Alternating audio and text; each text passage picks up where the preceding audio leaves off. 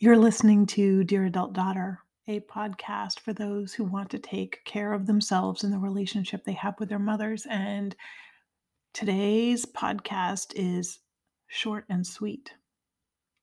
Here's a little secret on how to stop guilt in its tracks when setting healthy boundaries with someone like your mother who may be passive aggressive, manipulative, and or codependent.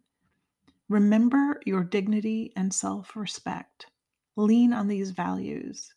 We tend to feel guilty when we're acting from resentment, and saying no to your mother now or having boundaries with her now is an act of kindness and respect, especially if it prevents you from being cruel to her later out of resentment. When we lean on dignity and self-respect, there is very little, if anything, to feel guilty about. And leaning on dignity and self respect is one way that we can step out of coping and managing energy. Coping and managing energy feels like drudgery, it feels like trudging through molasses.